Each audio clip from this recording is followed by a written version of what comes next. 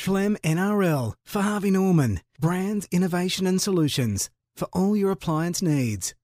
Terry Lamb, welcome, mate, to Sunday Triple M NRL. Thank you very much. Legend. Thank you. Let me start by asking you this, Bar. I'm obviously a Rabbitoh supporter and you're a doggy. Which team do you think is better equipped to go out there today without their number 9? Well, on form, probably you blokes. I think Isaac Luke's, when I watched them play the Roosters 2 weeks ago, I thought he was man of the match and he didn't even get a look in. He's a very good player, great defender, very quick from dummy half. And our bloke Michael Ennis is, old legs, very, very determined bloke. Sneaks around a little bit. I think the South Sydney team will miss Isaac Luke more than we will miss Michael. But being a captain is very important for our team as well. But you were named as captain of the best side ever to represent Canterbury Bulldogs. What an honour, and 5'8". When you look at the current team, there's another guy in the number 6 jumper. Can you relate to him at all? Do you think there's a little bit of Terry Lamb about Josh Reynolds? I don't know. I really don't know. There's a bit of shit in him, for sure. And I had a little bit of that. He's probably a lot quicker than I was. There might be a little bit, but he's a completely different player than me. I think in a few years' time he might be a hooker. I think he's very quick out of dummy half because he doesn't organise that much because Hocko does all the organising and Josh doesn't organise too much outside that. But I'm just wondering, do you know what Des is going to go with? I thought he just would put Rennie Matua because Rennie Matua's played in the grand final. He's won a grand final, played for Australia, and I thought he might be, but obviously he's got a massive rap on this Moses Mbai. Yeah, Desi hasn't told anybody. Yeah, I texted him this morning and wished him all the best.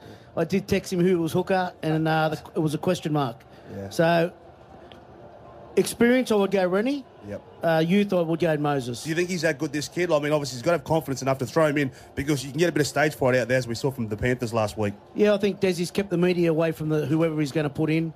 Moses will be a good player. I'm not going to say he's a good player now. He will be a good player in the future. If his career keeps going, and it has been the last couple of years. So, I'm not sure. But much is made of the South forward pack, and in particular, obviously, the Burgess boys and what have you.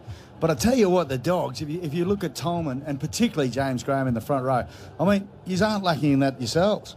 No, we've got a big pack, but I think what's going to make a big impact today is the bench. Whoever's bench comes off better than the opposition, I think they could win the game.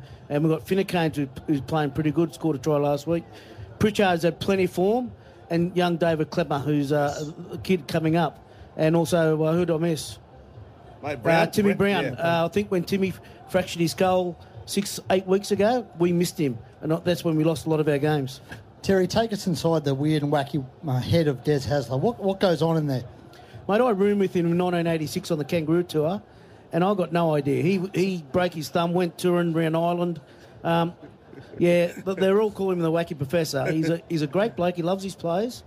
But you go into the dressing rooms and that, you see to him, how you going, mate? And all he does is talk football. Yeah. I walk away, so mate, didn't ask you about football. I asked how you going. Yeah. So that's me and Desi. So he's all over it.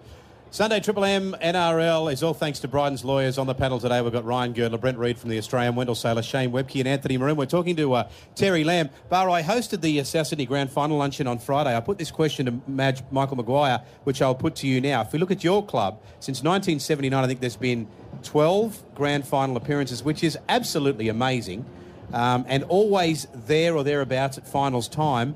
And I wonder, culturally, does this give your mob an advantage going into this game, or does it come back to the 34 players on the field? It'll come down to our 17, but 10 of them, I think, have played in the grand final 2 years ago. But we have got a lot of culture at the club. Desi's looked into the culture before he even got here, who's some of our greats and that, and he's instilling that with the players. We had a great CEO in Peter Moore 20 years ago. We had Todd Greenberg the last couple of years. The culture's there, and it always will be. Can you tell us a little bit, you had 5 years you played with Steve Mortimer. There's a lot of Bulldogs fans here, so I'm sure they want to hear a little bit about the history. 5 years, 4 grand finals, you won 3 of those. What was it about Steve Mortimer that made him such a winner and such a competitor?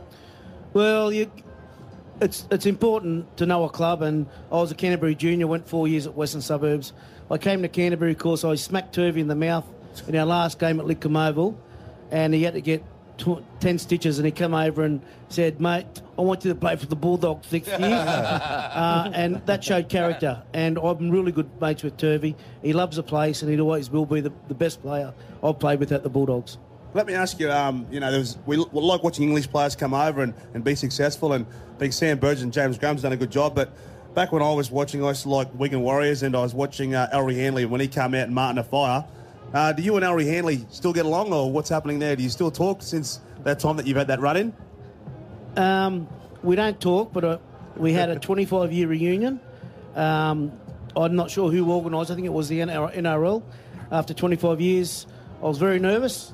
Walked up to him, apologised to him. He cuddled me and said, don't worry about it. Was left on the field 25 years ago. And that's a gentleman. Yeah. I have to say, like, growing up, you're one of my heroes. I got to play against you in the early 90s, and you used to wear this big armband on there. Can I ask what was actually in that armband? Because there was one time at Penrith Park, I don't know if you remember it, you came across, it was the end of the game, you cleaned me up, you wrapped that armband around my nose, and I woke up 2 days later in hospital. What was in that thing? Well, you must have been falling at the time because I couldn't reach her.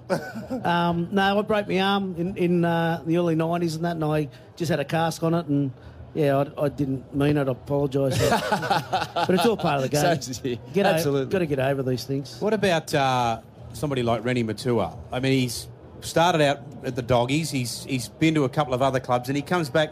But he wouldn't have thought in his wildest dreams that he would be possibly going into the grand final today.